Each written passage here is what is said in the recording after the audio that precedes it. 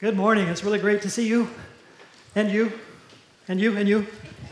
Good to have you here today. We are in the final episode of a series that we've entitled Distorted. Before I give anything away, I want to begin with two questions to get us kind of thinking on this one together. So the first question is this, on the screen. How many of you would say that life would be a little better if you had a little more money? You don't have to raise your hand for these. Just get you thinking. All right, the second question is a lot like it. How many of you would say that life would be a lot better if you had a lot more money? I hear the chuckles, and we kind of can resonate with that a little bit, and we think those things. Today's topic, Distorted, the title is The Root of All Evil. There's frequently quoted wisdom in the Bible that is often quoted actually in a distorted way. And some of you are nodding your head. You already know, you're tracking with me. I know which one this one is. And if you're not, here is where it comes from. It's in Timothy, 1 Timothy 6, and I've actually just given you how it's frequently quoted in a distorted way. It's frequently quoted this way: money is the root of all evil. That's a distortion. It's a partial quote. And yet, a lot of people quote it as if it's true, and they kind of point the finger at us when we're, feel like a little bit more money would help us, and a lot more money would help us a lot. And then they say, money is the root of all evil. And we want to, by the end of today, say, no. That's not the correct quote. Here's the whole quote. It's in 1 Timothy 6:10. For the love of money is the root of all kinds of evil. It's not like the love of money is the root of all evil. The love of money is the root of all kinds of evil. And some of us can come up with evil without even having money. All right? So we can come up with evil in other ways. So this is the root of all kinds of evil. Some people eager for money have wandered from the faith and pierced themselves with many griefs. Now, here's the funny thing about this quote. Even when we have it correct, even when we know it's not that money is the problem, it's the love of money is the problem, we always think that this verse applies to someone else. Okay? We almost never see this verse as really applying to us because, I don't really love money in a wrongful way. I'm not so attached to money. I'm not greedy. Greed is that guy or that person. I've got my act pretty well together. I heard it said recently at a global leadership conference that greed is one of those things that we can't see in the mirror. Made me think. It's like, wow. He actually named something else. I couldn't remember what that one was. Probably was one that I couldn't see in the mirror. But it's like, this is how it relates to this verse. Often we think, that's not a problem for me. Greed is not a problem for me. The love of money is not a problem for me. Well, just in case you're not sure if it's a problem, here's kind of a test case verse that sort of gives us a test that we can apply to ourselves to see if I love money a little too much. And it comes from the wisest man in the Old Testament, Solomon, writing in Ecclesiastes, and here's what he writes: whoever loves money never has enough. Whoever loves wealth is never satisfied with their income. Now, this quote should start to make us feel a little bit uncomfortable. It's like, that first question, how many of you think that if you have a little bit more money, life will be a little bit better? And internally I go, and how many of you, if you had a lot more money, it seems like life would be a lot better? And I want to go, okay? And this is saying, okay, how much is enough? How much is enough to where you'd go, more money is not what makes it better? According to this verse, it actually says, okay, if you wrote down on a piece of paper, you said, if I had this amount, then I'm good.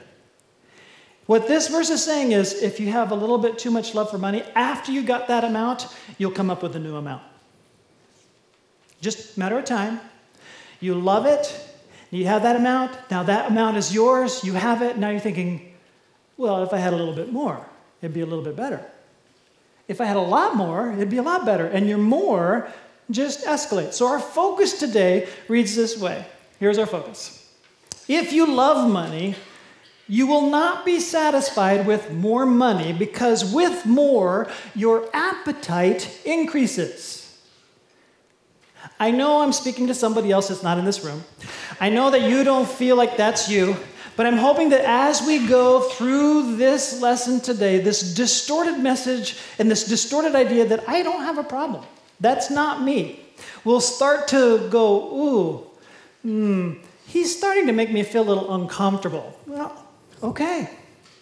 Let's take that uncomfortable feeling before God and see what he does with it together. Now, we've been looking at 3 basic principles all 4 of these sessions. We really spent a lot of time with it in the first session. I've just been rolling through it in the next sessions. There's 3 points that are on your outline that you can just not bother to fill in. And the first is we interpret the Bible by understanding the context. Simplified interpretation of the Bible, understand the context. Secondly, interpret the Bible with the Bible. Thirdly, apply what you learn. So the context idea is, and we learned this from the children's church after I preached the first lesson together, they had this 2020 context clarity. If you want 2020 vision, you want clarity in the scripture, go 20 verses earlier and 20 verses after, and that distorted passage will suddenly become less distorted. Make sure you get the context of before and after and see that truth in context. We've been applying that principle. Secondly, interpret the Bible with the Bible. Even the devil came to Jesus quoting the Bible. He distorted the truths to try to trip Jesus up. The way Jesus dealt with it was by quoting the Bible correctly. By quoting other portions of the Bible, he could bring correction to the distorted quote. And so we've been doing the same. Interpret the Bible with the Bible. And then apply what you learn. So this is what we've been working on. And so we're going to do the 2020 principle of clarity and context together by looking at the early verses and looking at verses after it and try to understand what Paul is getting at when he's talking to his protege Timothy when he says the love of money is the root of all kinds of evil. Now, I want you to open your Bibles, and if you didn't have a Bible that's easily open, grab a Bible from the chair in front of you. If you're in your front row, you're going to have to reach around you, break your shoulder, and ask somebody to hand you a Bible. Turn to page number 831. We're going to be in 1 Timothy looking at the context a little bit together.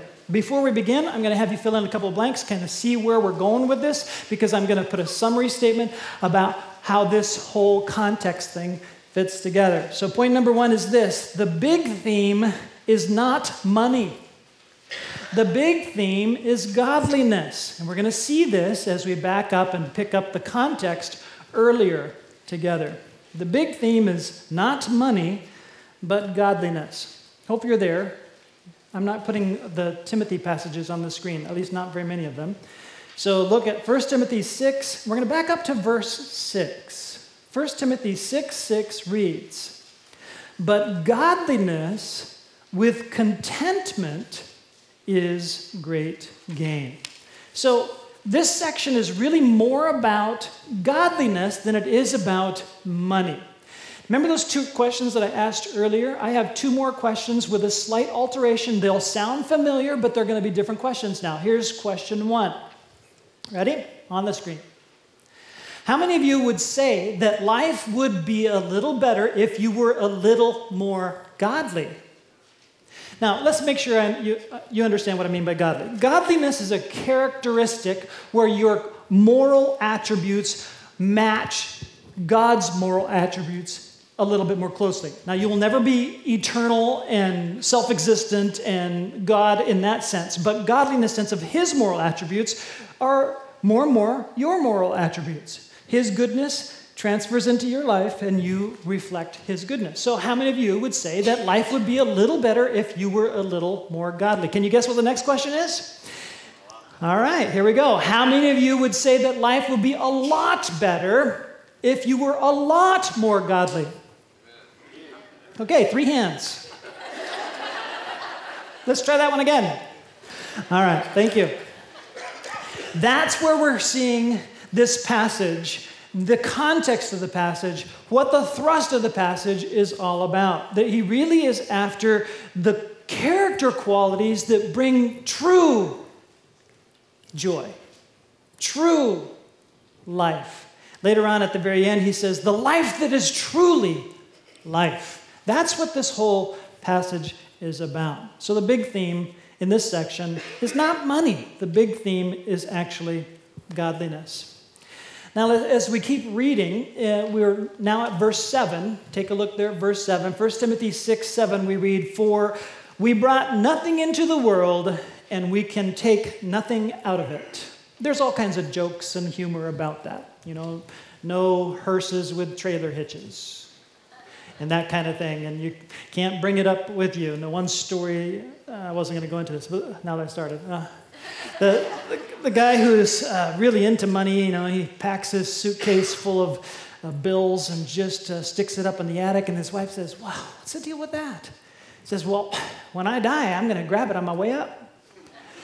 He dies, and so she walks up to the attic. Suitcase is still there. And she says, "I could have told him, put it in the basement." Anyway. Sorry, just...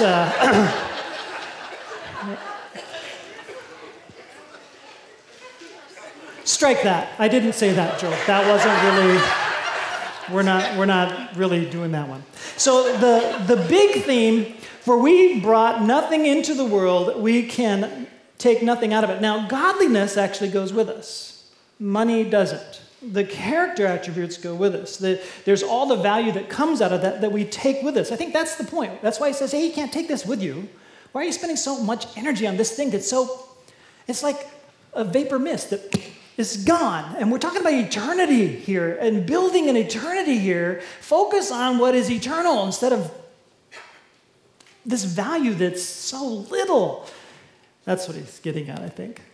The big theme is not money, but godliness. Now, point number 2, you want to fill these blanks in. Point number 2 is this: contentment makes a poor person rich, and discontentment makes a rich person poor. Think about that one. I'll say it again for you. Contentment makes a poor person rich, and discontentment makes a rich person poor. All right, 2 of you agree with me. I see that. Thank you for those bobbing heads. All right. 1 Timothy 6:8 is the next verse, as we're looking at verses in context here. In verse 8 we read, "But if we have food and clothing, we will be content with that." I'm down for that. If we just have food and clothing and my iPhone,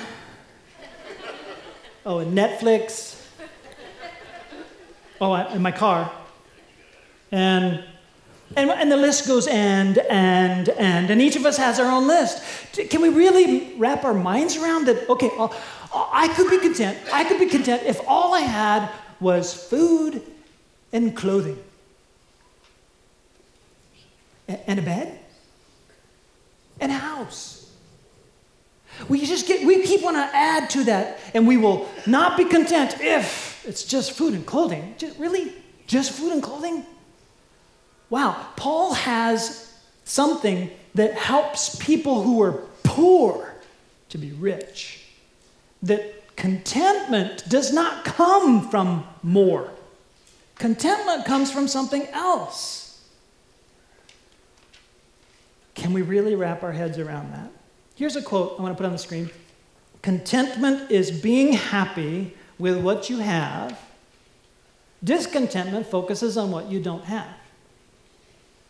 Rich people, now go ahead and think about the other guy now. Okay? Do you know of a rich person who has way more than you that wants more and is not content? Yeah.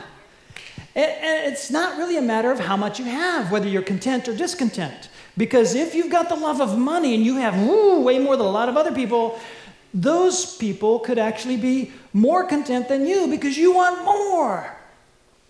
And that's an interesting concept. So I put a kind of a larger quote on there that is kind of a surprise to a lot of us. Wealthy people are not very surprised by the fact that people in third world countries have so little.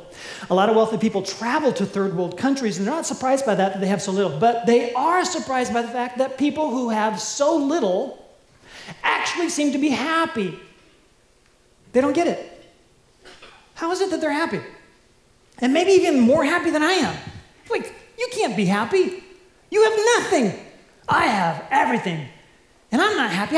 How come you're happy? This happens to world travelers who are wealthy.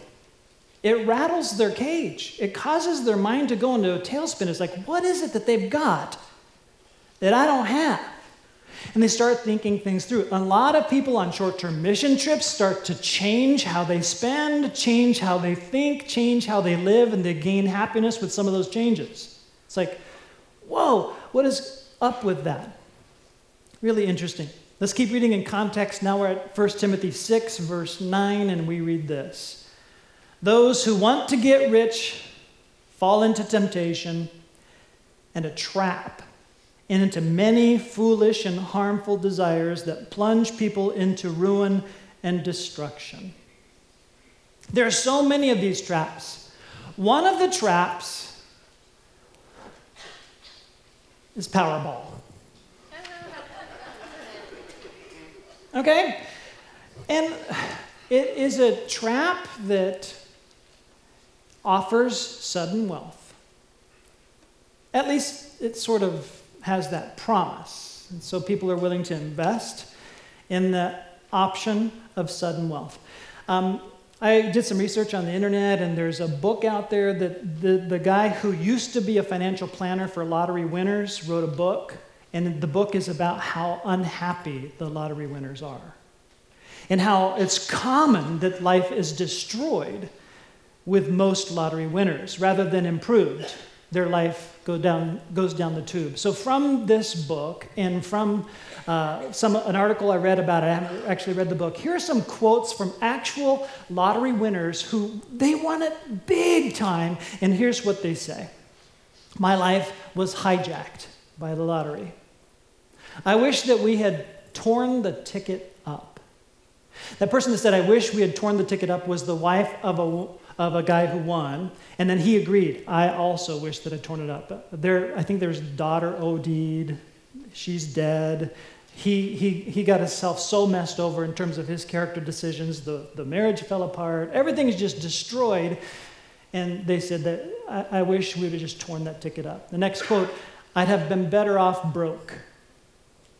These are people who, and the next quote is, these are people who you've loved deep down, and they're turning into vampires trying to suck the life out of me. All the people that this person that won the lottery ever cared about now is her enemy. And they're angry at her that they can't benefit from all of her winnings, and their little vampires sucking her life out. And she shared a ton, and there's no winning. And she just felt like she was more unhappy with her winnings than before she had the money. Very strange thinking for us, because we think if we have a lot more, we'll be a lot better off. But that's not the source of better off. And that's what Paul is trying to point us to here. Now, we've read a bunch of verses, and we're now up to the verse that we started with. We're now in context in our verse for the morning. Verse 10, for the love of money is a root of all kinds of evil. Some people eager for money have wandered from the faith and pierced themselves with many griefs. Now, I want to clarify, because last week we talked about the prosperity gospel, and that's a distortion.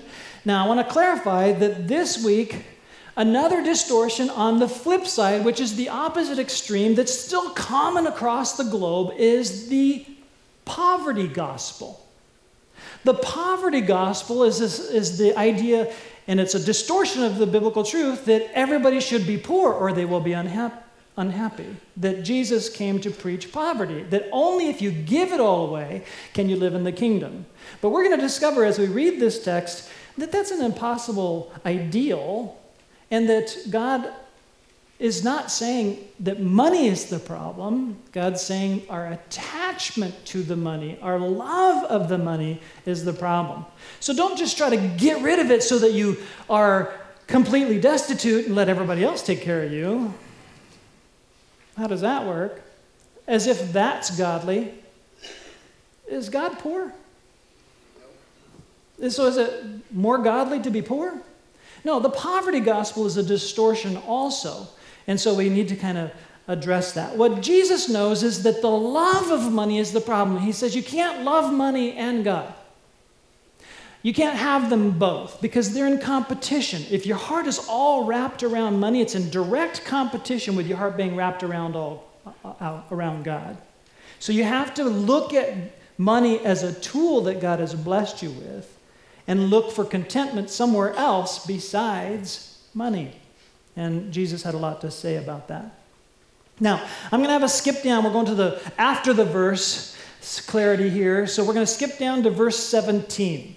Verse 17. 1 Timothy 6:17 reads this way. Command those who are rich in this present world not to be arrogant, nor to put their hope in wealth, which is so uncertain, but to put their hope in God, who richly provides us with everything for our enjoyment. I don't feel like God is saying here, okay, those of you who are rich, get rid of everything. He's actually saying, those of you who are rich, quit minimizing your wealth and apologizing for your wealth. God gave that to you. Count yourself blessed. It's okay. God blessed you, and he even blessed you so that you could enjoy him. Wow, does it really say that in the Bible? Oh, I like this one. But to put their hope in God, who richly provides us with everything for our enjoyment. So it's not just money that he gives us for enjoyment. Every form of enjoyment ultimately comes from God, unless it's twisted enjoyment. Okay? Now, I have a phrase highlighted up there. Those who are rich. Everybody point to the one that's rich in here. Just kidding. Because we tend to think, that's not me. I'm not rich. But I just want us to think a little bit here. How many of us own a car? Go ahead. How many of us own a car? Those of us who raised our hand are now in the top 10% of the wealthiest people in the world. Only 10% of the globe owns a car. So say it with me. I am rich. Okay? I am rich. So we own a car. I just want to go through a scenario just to kind of help us. Not everybody owns a car. Not everybody here is rich. I'm not saying that. But more of us in here are rich, and this applies to more of us in here than we are comfortable thinking about, because we always think, I'm not rich. He's rich, and she's rich, and they're rich. I'm not rich. All right. I get in my car that I own, and I decide to take my wife out to dinner. I drive by multiple restaurants to pick the one that I want.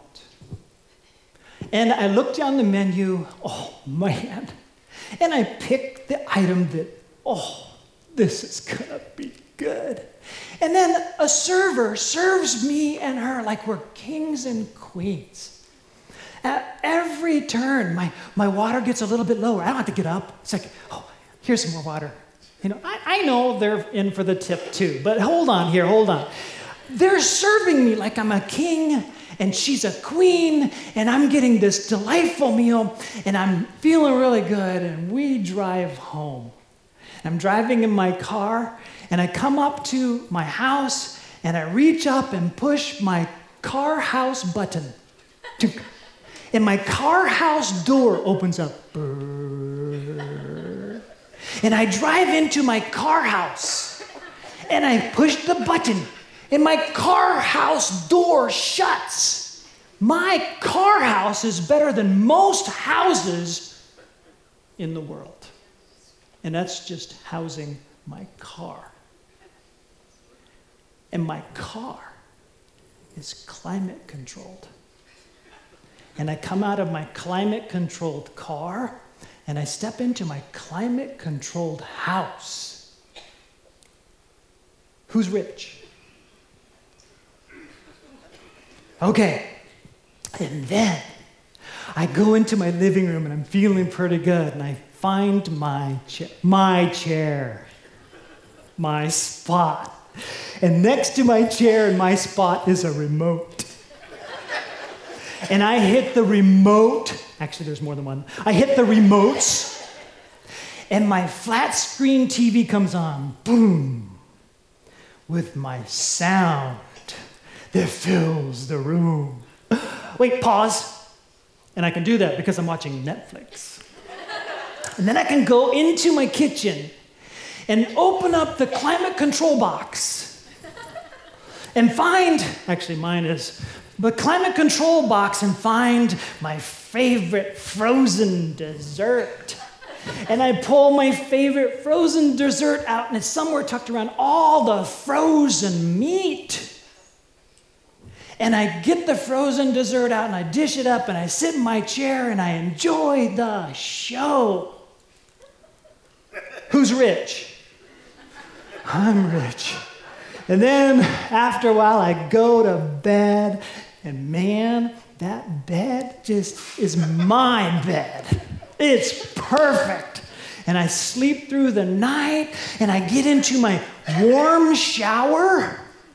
I put on my coffee. I start my day, and I get out of my shower, and I walk into my clothes house. My clothes house has a bottom story and a top story, and I'm running through my clothes in my clothes house to figure out what I'm gonna wear, and I look at it all, I think, I don't have a thing to. You're rich too? You know what I'm talking about? We have rows and rows and rows of clothing, and drawers and drawers and drawers of clothing, and boxes and closets of food. In the other world, the third world, if they walk through our house and walk through our day, we would blow their minds. They can't even imagine that much food at the fingertips. They can't even imagine that much clothing that you go through, and they are shocked that you think, I don't have anything to wear. They have one pair of clothes. And if they're lucky, a second pair so they can wash their regular pair. That's the rest of the globe. And we live at a time where our routines are the wealthiest, most luxurious routines in all of history ever. When Paul wrote this to Timothy, command those who are rich, we surpass the richest of rich. I didn't even go to the place that's kind of uncomfortable. You have your own little private bathroom, your own little. You can flush the stink and stuff away, out of sight, out of mind, out of nose. We are rich. We're rich in history. We're rich in our location. We're privileged and blessed. Now, I'm not saying any of this to any of you to make you feel guilty. That isn't it. We need to feel blessed. But with that blessing, we need to hear this command that Paul tells to Timothy to command his people. Hey, rich people, let me command you right now. If you want to be happy, you want to be content, you want to be godly, you want your life to count, you need, in this present world, not to be arrogant, not to put your hope in wealth. You're not secure because of your bank account. You're not secure because of your house. You're not secure and blessed because you are smarter, you are better. That isn't it. God has positioned you to be a blessing to others. Every blessing is given so that you can bless. Put your hope in God, who richly provides you with everything for your enjoyment. I mean, it's the same lesson we learned from our mamas when we were kindergarten kids. Share. It didn't change. Love. This is not all about you. You're not the center of the universe. Share. Aren't you glad you came?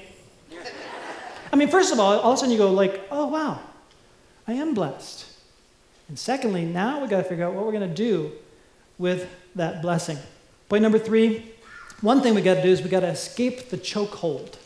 Escape the chokehold that wealth has on our neck. We can't even breathe because wealth chokes us This is what Jesus said. I think I can put this one on the screen, Mark 4:19. Jesus said, "But the worries of this life, the deceitfulness of wealth, and the desires for other things come in and choke the word, making it unfruitful." We are more vulnerable than people who have little to have wealth lie to us. Do you see the phrase? The deceitfulness of wealth. Wealth lies to us. And if we buy this lie, watch out, because the lie says, I need more to be happy. I can deliver security. I can deliver happiness to you. I can deliver all the goods to you as long as you have enough of me. Who am I? I am money. If you have enough of me, if you have enough wealth, if you have enough, I can deliver the goods. I can make you be content. I can give you happiness. I can give you joy. And God says, Jesus says, don't buy it. Because when you get more, you're going to want more. And you're not going to be happier. You will continue to have your discontentment level rise with your rising income and rising luxury and rising wealth. You're having a shriveled heart and a chokehold on life, which is truly life, when you think, I need more. And you know where it hits us the hardest? When somebody else could be blessed by that which we have, but we can't give it to them because I need more.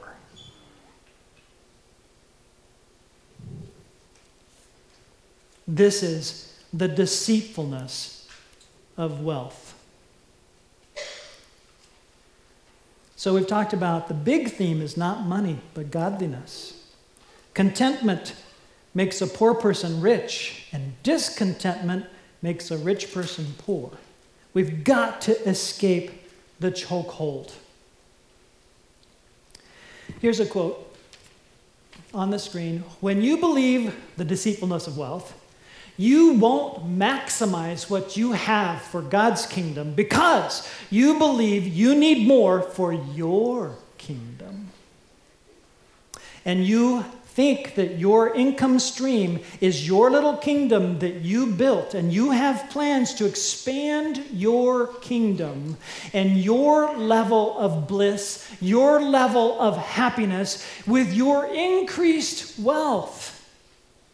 And it's got a chokehold on you that is self-centered and deceiving, thinking, if I have a little bit more, I can be a little bit happier. If I have a lot more, I'll be a lot happier. And God says that is a lie. Only Jesus will cause your heart to get out of the chokehold as it's shriveling up.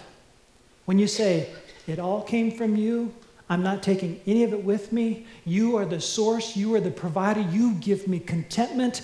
Contentment does not come from the wealth. I'm trusting you, and I want to live for your kingdom, not my kingdom. Now your contentment level can begin to rise. Most of us have personal example stories where we shook off the chokehold. Some of us still need to develop that story in us. I remember, I was already a pastor. I remember I shifted from being an associate pastor, youth pastor, to being the pastor of this church early in my ministry here. I came out of school, and most of my friends were in ministry. Most of my friends were in ministries where they were literally on the mission field in global works, and I was sending personal checks to them. Here's what I did. I took the idea of a tithe, 10% of my income, and I broke it into parts, and I started picking and choosing how the parts of the tithe would be given. And I thought, well, you know, our church already gives me my income, so it seems kind of silly to give my tithe right back to the church. So I divided out my tithe to all my buddy friends in their mission field areas. And then I began to learn that the tithe is not mine to choose from. It's like, oh, crud. And then I had to make some adjustments. Oh, crud. Our church was, only 70 or 75 people strong, and I took a pay cut to come to our church for my youth pastor salary. And just because you take a big chance on this 30-year-old kid. And now I had to adjust because the lesson told me that the spirit of poverty was squeezing me if I couldn't just let go and give 10% as just a starting point. Let go. You say you trust God for salvation, but you can't trust God with your pocketbook? Oh, crud. Okay. And literally, we're looking at how the income is matching the bills and all that's coming together. And it's like, okay, do I really believe this? So you just make an adjustment. I couldn't cut out my missionary friends.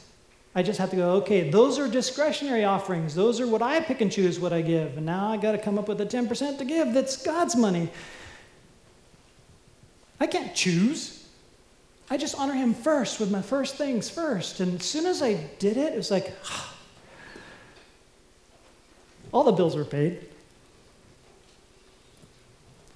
God takes care of things. This is a generous church. Income went up. I never miss the money I give. In fact, I think I'd miss a lot more money if I didn't. He makes the leftover percentage go further than the 100% would have gone previously. He says, test me on this. Here's what Paul says, verse 18 and 19. Command them to do good, to be rich in good deeds, and to be generous and willing to share. He's telling those of us who are rich that God commands us. He's telling the preacher to command those who are rich to be generous, because to be generous is the solution to the poverty that's choking your soul. You can have a chokehold on your throat when you're making 10 times what I'm making. The only answer is not making more. The only answer is giving. Be generous. Let the chokehold go. Only people who don't feel poor can give. God, you are sourcing everything to me. I trust you. I can give. Gone with the chokehold. I'm not so poor that I can't give. I'm rich. I can give. I can give and help there. I can give and help there. Thank you, God. You've given me enough to help somebody else. And now your contentment level rises. Poor people become rich, where rich people, with their discontentment, become poor. We'll close with this quote. Generosity breaks the chokehold lie that I need more to be happy. Don't be choked by the lie. Be generous. Take hold of life. Now let me finish what I don't think I read verse 19. Read verse 19 with me.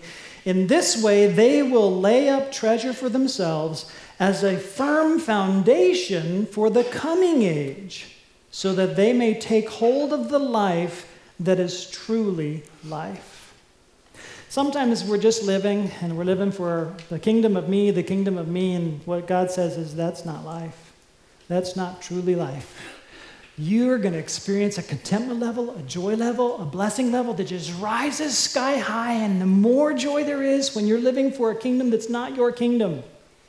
And your contentment level, your joy level increases as you begin to, not just with your money, but with your sharing, with your volunteering, with your time, you're starting to live for a whole different kingdom. Now you've gotten a hold of life, which is truly life.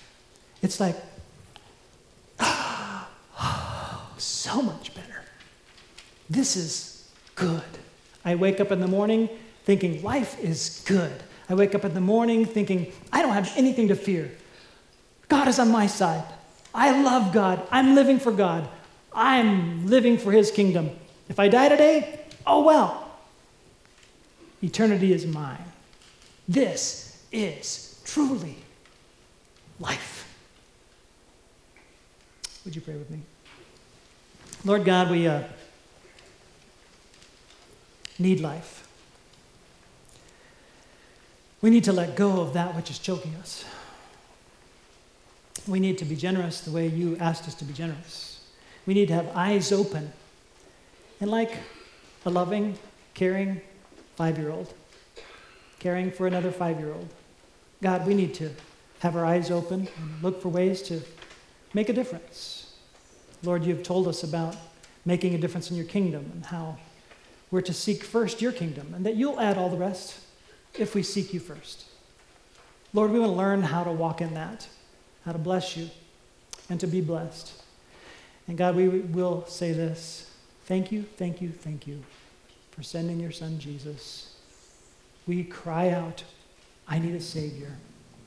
I need a Savior from my self-centeredness. I need a Savior who provides for me not just salvation as it relates to eternity in the future, but salvation as it relates to right now in my contentment, right now in my ability to live outside of my kingdom. God, thank you. You died for me. I am living for you. It's in Jesus' name that I pray. Amen.